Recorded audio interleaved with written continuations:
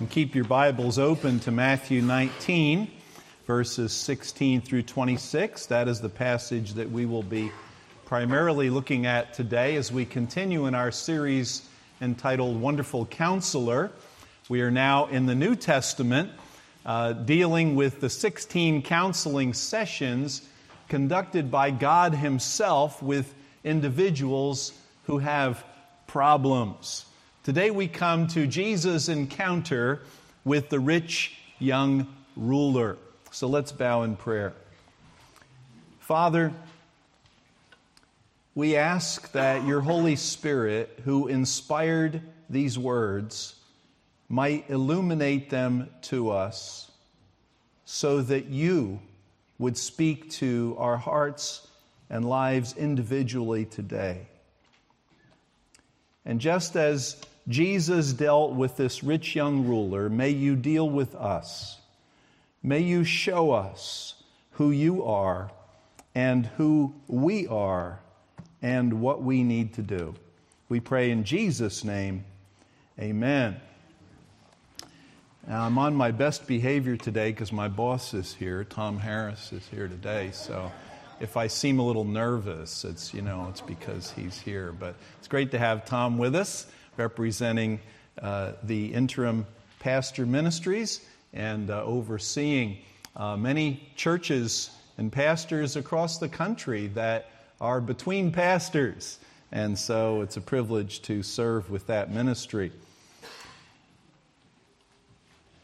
All three synoptic gospels record this interview. And from them we learn that this man was rich, he was young, and he was a ruler. Fine young man. Seems like you would want to get to know him, and that most churches would be glad to have him. And he came to Jesus with a question. The good question. Teacher, what good thing shall I do that I may obtain eternal life? We think of the plot of many westerns and many movies in which a pretty bad guy does like one really big thing. And it's so good that it just changes his life and the lives of all those around him. We think of that kind of a plot. Because the Jewish rabbis had that kind of concept, that even though you may not be a very good person, if you could do like one really good thing in your life, maybe that would be good enough to get you into heaven. And there are many people from many religions who feel like that. Strangely enough, there's some people who think that by blowing themselves up, they'll get to heaven. So we think about this. What is that good thing that I could do that would get me eternal life? And there's a lot of people asking that question today. What is that one good thing that I could do, or many good things? And they think, well, if I could give money to the poor, if I could help people, if I could do good deeds, if I could minister to others, maybe that would be good enough. Now, the interesting thing is that this young man apparently thought that he pretty much was a good person, and he couldn't think of anything else he could really do. He'd been so good, he couldn't think of anything else, but he thought maybe there was something. So he asks Jesus. Seems like many people I meet are like that. They feel pretty good about themselves. They know they're above average. They know that. And they figure that they're probably better than most people they know. And so they think that if God grades on the curve, and if life up there is like life down here, they're certainly going to make it. Most Americans seem convinced that they are good enough to go to heaven. And this man had assumed that about himself. By the way, they're some of the hardest people to reach with the gospel. And yet Jesus reached out to this rich young ruler in a very unique and interesting way.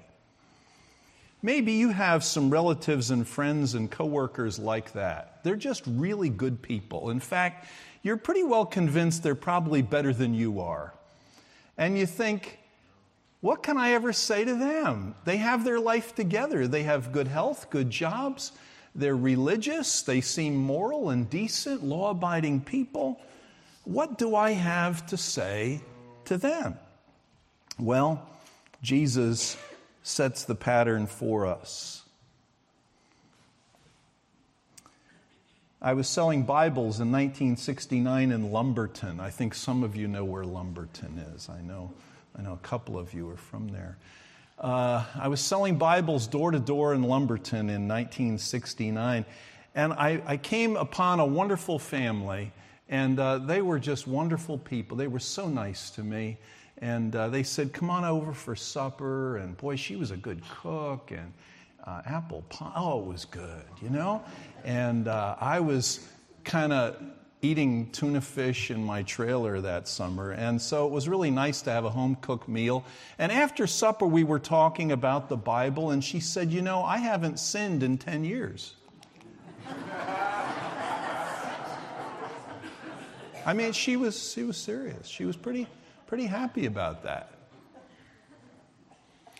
And I said, "So maybe you need to define for me what you mean by sin." And she said this. She says, "I believe sin is intentionally breaking one of the 10 Commandments." I was willing to give her that. She was a pretty good person. You know, I thought maybe. It's interesting how people define sin. Some people you meet, they say, "Well, I'm a pretty good person. I've never been arrested," or "I've never been incarcerated," or "I've never, been on the front page of the paper for something bad that I did." Well, however you rate that, most people seem to be able to live with themselves. Most people have a pretty positive view of self. And this young man certainly did. How would you counsel him? How would you answer his question if he said, "To you, what good thing must I do to inherit everlasting life?" See, naturally, I'm trained in evangelism explosion. I would have gone into the gospel with him. Maybe you would have used the Romans Road or the good news, bad news method or the 4 laws or whatever gospel method you would present. I think I would have presented the gospel to him. But that's not what Jesus did. It's fascinating.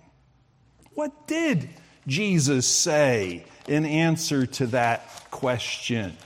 Well, first, Jesus asked him a why question. And we've seen that the wonderful counselor asks a lot of questions.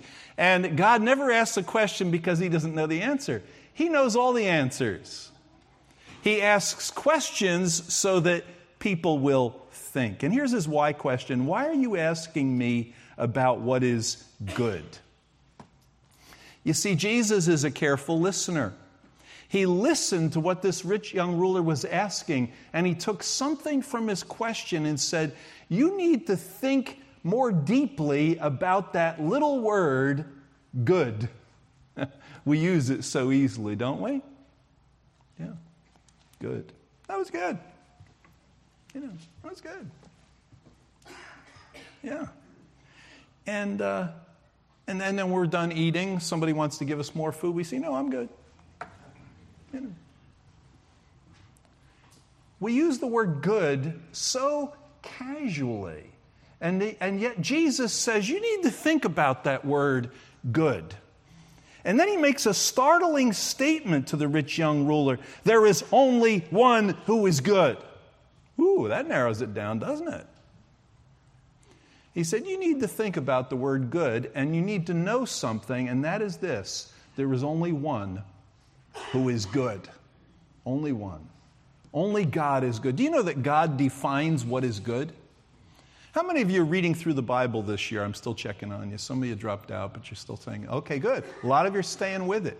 You know, you're going to discover some things about God that you never knew before. And you're going to have a crisis of faith. Because you're going to think, I don't know. I don't think God did that good, you know. I don't think that. I don't know. Why was he doing that? Yeah. Do you know that God defines good? If you want to know what good is, learn about God. Learn who He is and what He has done, because by definition, everything that God is and everything that God does is good. And if you don't think He's good, then you need to adjust your concept of good.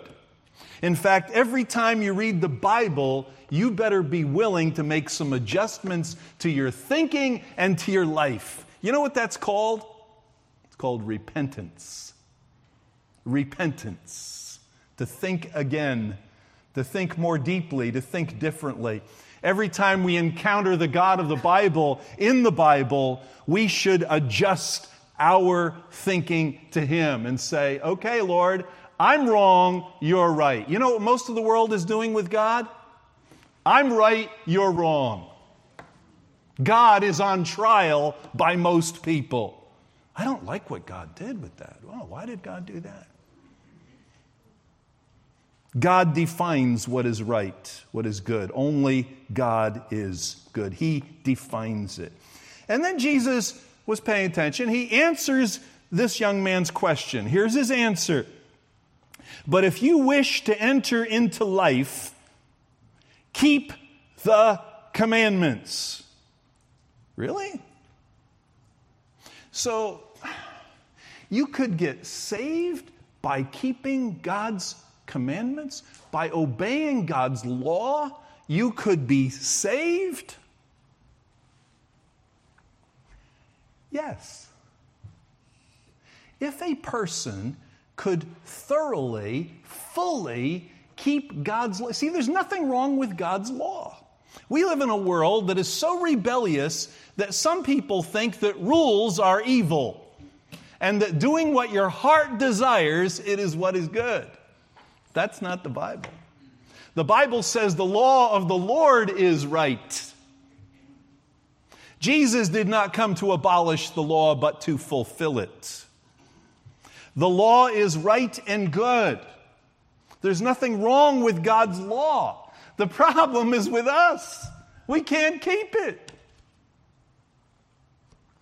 Theoretically, if a person could keep the whole law in heart and mind and motive in every way, then we could save ourselves. The only trouble is that nobody's ever done that and nobody ever will, except Jesus. He is the only one who kept the law of God in every sense. He is the one who is the fulfillment of God's law. God intended that His law would convince people of their sinfulness and drive them to the sacrifices. The Mosaic Law not only set up the moral standards that are absolute and unchangeable, but they provided a way for guilty sinners to have blood atonement. Because without the shedding of blood, there is no remission of sin. The law of God was intended to drive us to the sacrifice and then ultimately to drive us to the Lamb of God, Jesus, who paid for the sins of the world with His blood on the cross for us. Have you ever wondered why Jesus didn't use the 4 laws? Do you know what I'm talking about? Why Jesus didn't use the EE method? Why Jesus didn't use the Romans road? Why Jesus spoke differently to every person that He ever dealt with? I mean, the Gospel of John, He's dealing with Nicodemus, He's dealing with the children, He's dealing with the woman at the well, He's dealing with the rich young ruler, He's dealing with the woman caught in the act of adultery, and He says different things to all of them. So what are we supposed to learn from that? Well, we need the Holy Spirit's guidance to talk to every person that we talk to. Now, the gospel is the same.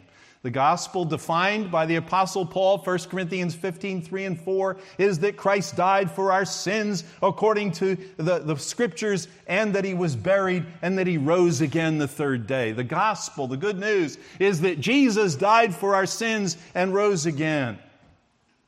But how you deal with a lost person requires the guidance of the Holy Spirit in that conversation.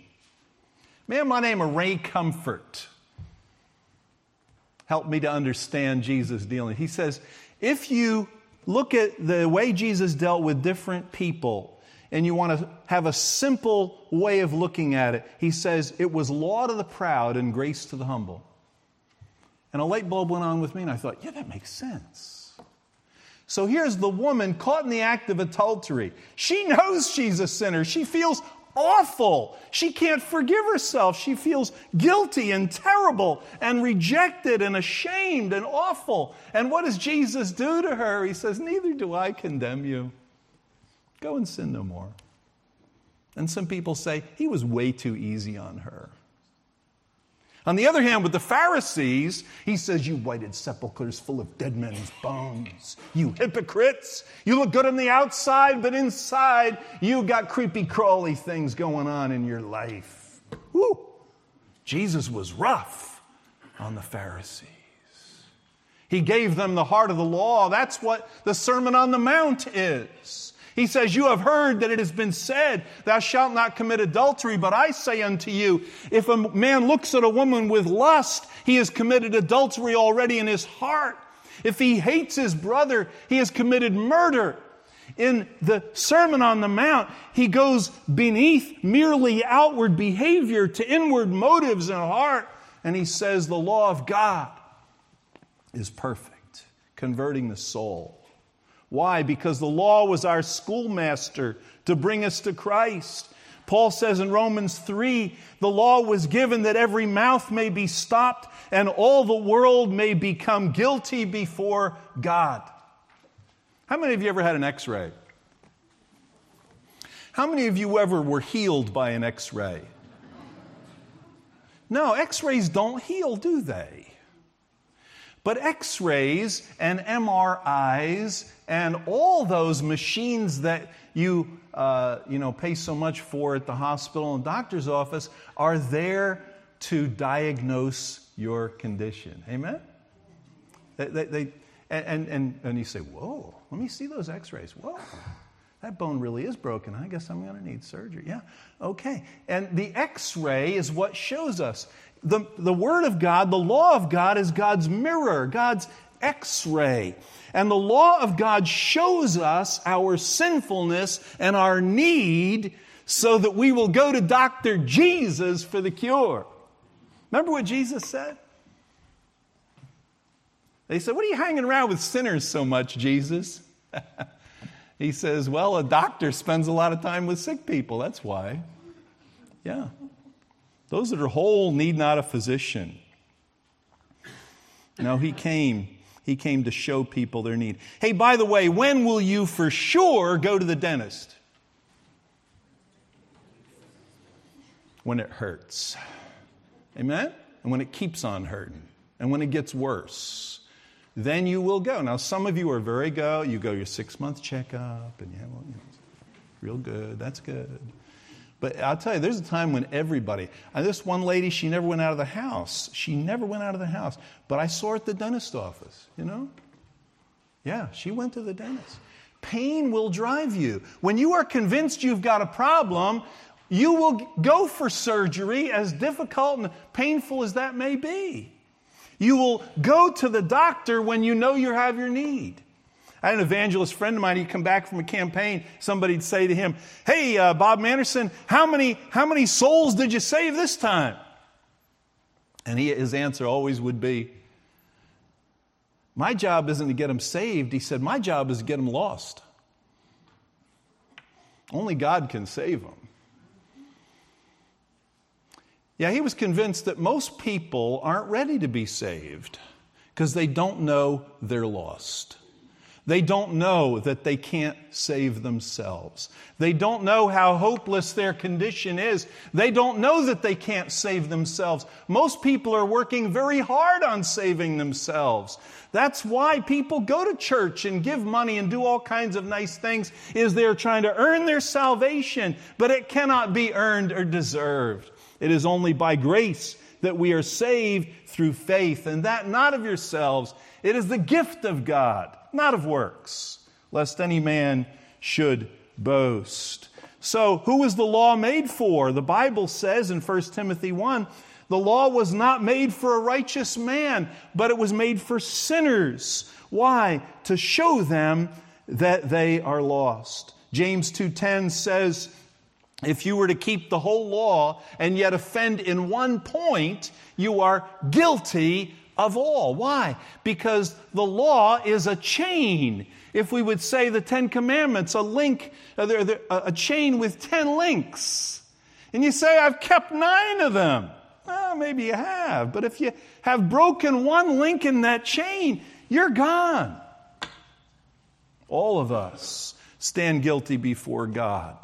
And that is why the preaching of the law is so important. And it is so why many churches and people who claim to be Christians do not want to hear the law of God, but we will never appreciate the grace of God until we have heard the message of God's X-ray machine, the law of God. He says here, if you would be perfect or if you would be complete, verse 21, go sell all you have and give it to the poor and follow me. It's interesting, the word teleos, complete. Jesus used that in his conclusion. Go back with me to Matthew chapter 5 and verse 48, the conclusion of what he is saying about the law as part of the Sermon on the Mount. Matthew 5 and verse 48, just back a few pages. Therefore, you are to be perfect as your heavenly Father is perfect. Some people say, well, the word perfect just means complete. It just means having your life together. No, he's defining that which is required by God. If you're going to get to heaven by law keeping, you've got to be perfect, just as your Father in heaven is perfect. Now, maybe your mother thought you were perfect, My mother thought I was perfect. Really, she did. My mother had way too high of an opinion of me. But you know what? None of us are.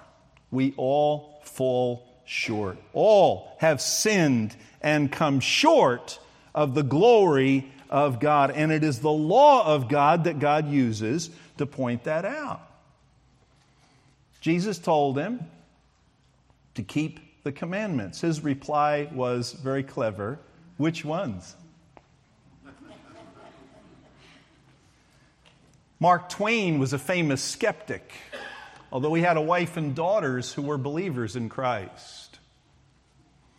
One day, his wife noticed that Mark Twain Samuel Clemens was studying the Bible very intently, and she was very encouraged. She'd been praying for him for a long time. She said, "What are you doing?" He said, "I'm looking for loopholes." I think this rich young ruler was looking for a loophole. Hey, do you think that lawyers and tax people are looking for loopholes in the new tax law? Oh, yeah. Oh, yeah. Intentional or otherwise, they will find some loopholes. And that's how some people study the Bible. For instance, today we find people that are desiring to live a homosexual lifestyle, and so they're reinterpreting the Bible, that the Bible really blesses same-sex unions. Boy, read some of their twisted exegesis or eisegesis of Scripture. It's really strange. They say with numbers, if you torture them enough, you can make them say anything. And I'll tell you, there's some people that are so smart, they have so many degrees and so much learning that they can make the Bible say exactly the opposite of what it says. Don't follow them. The Bible is plain. The Bible is clear. And the Bible, by means of the Holy Spirit, can be understood by the Christian. Don't look for loopholes. Take it for what it says. Proud people need the law. Humble people need grace. So what did Jesus say to them? He said, here's the commandments. Don't murder, don't commit adultery, don't steal, don't lie, honor your father and mother, and love your neighbor as yourself. And he says, I'm good. All these things I've kept. What am I still lacking? If you ever are dealing with a person who is convinced that they are good enough to go to heaven by their own good works, bring out God's X-ray machine. Go to Exodus chapter 20 and go down through the list. Is God truly first in your life? How are you doing with these things? And go down, have you ever told a lie? Have you ever had an adulterous thought? You just go down through the law and you will find. You ever take something that wasn't yours? Have you always honored your father and your mother? Do you truly love your neighbor as yourself? You say, well, how can I? Don't even know who they are. Well, you got work to do. You're not even loving your neighbor as a neighbor, let alone love your neighbor as yourself. Wow. When you think deeply about these things, you realize that all of us have come short. But this young man thought, no, I've kept these things. Anything else? And Jesus points him to the 10th commandment. Turn there with me, if you would, please, to Exodus chapter 20. Exodus chapter 20. And take a look with me at the 10th commandment.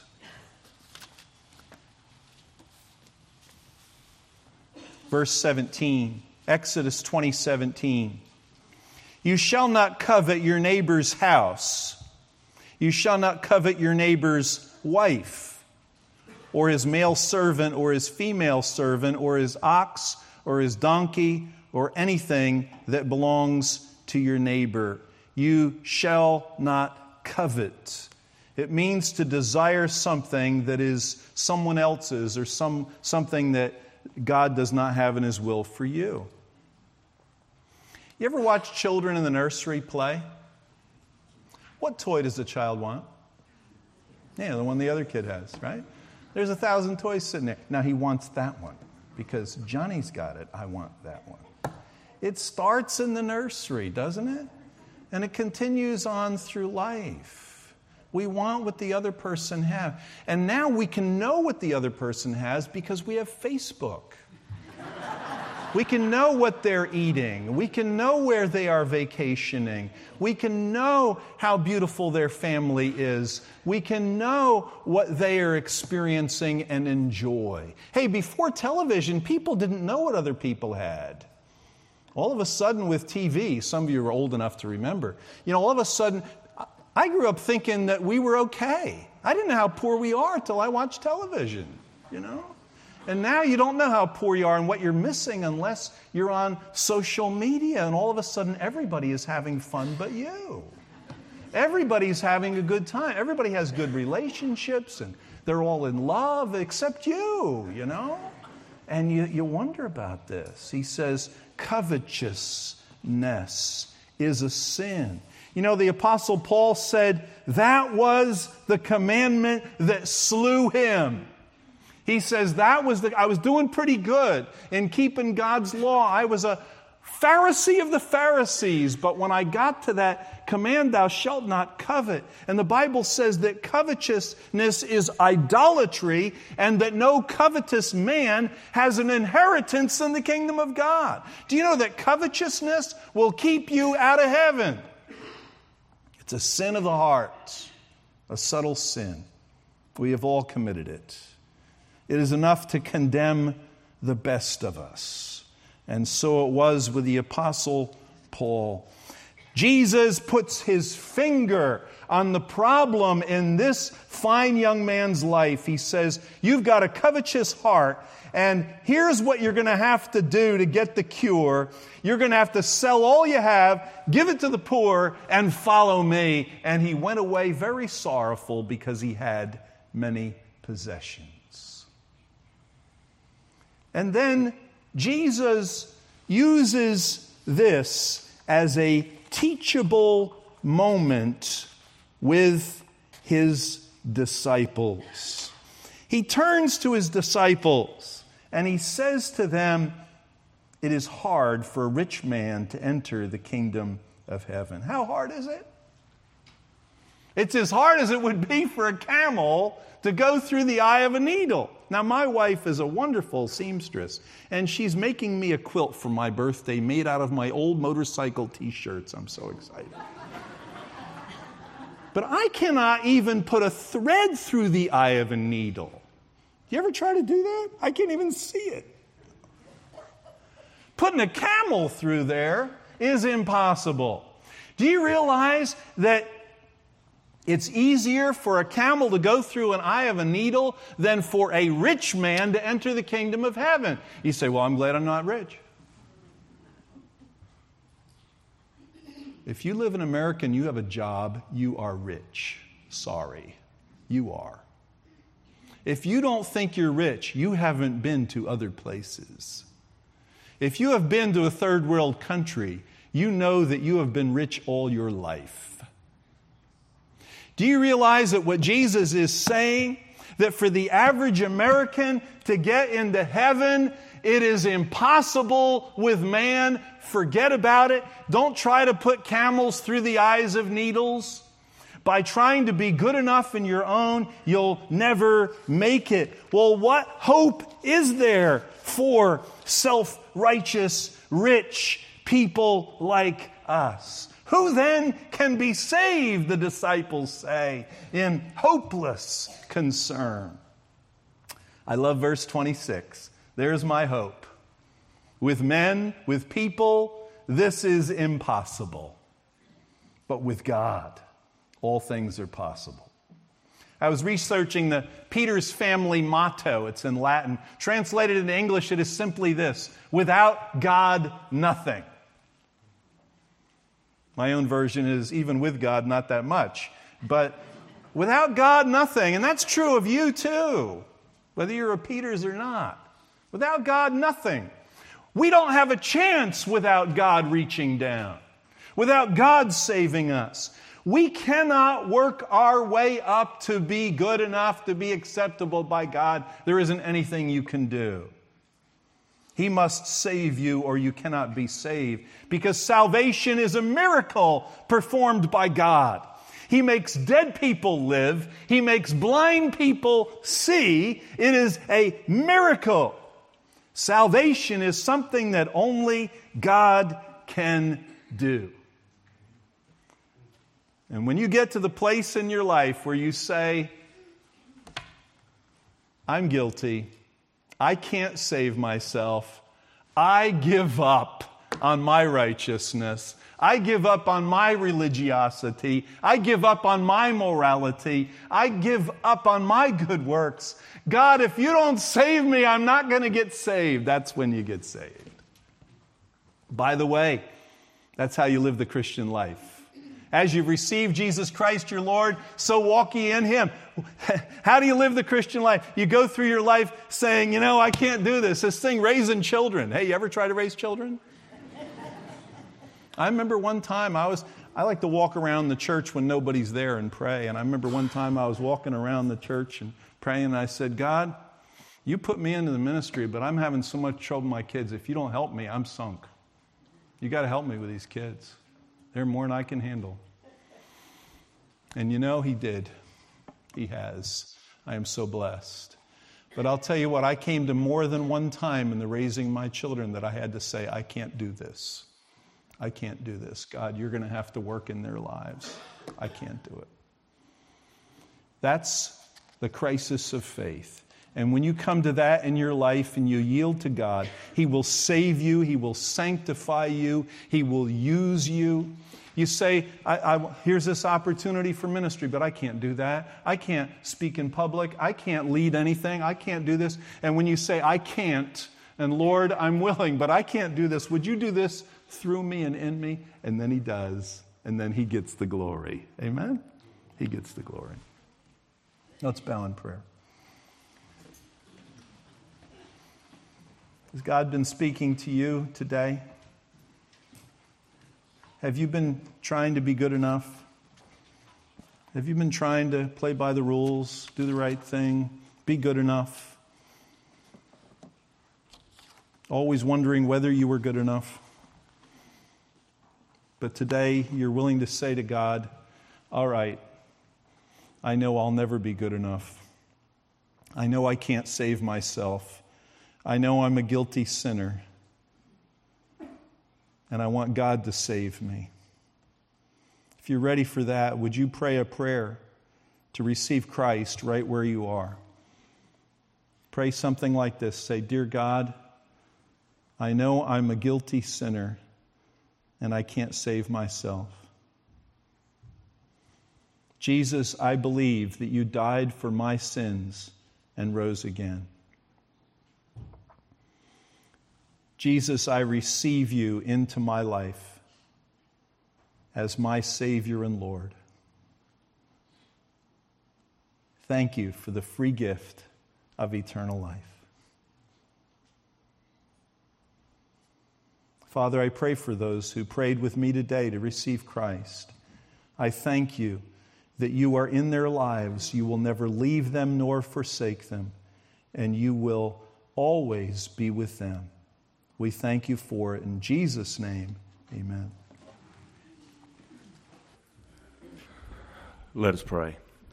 Heavenly Father, thank you, Lord, for allowing us to come here today to worship you, and our hearts are filled with joy that we can gather as a congregation to lift up the prayers to you, to lift up these beautiful singing voices of the choir, to lift up all that would need help, Lord, these sicknesses and ailments going on today. And Father, everybody in here needs help, and we just need your presence in our lives.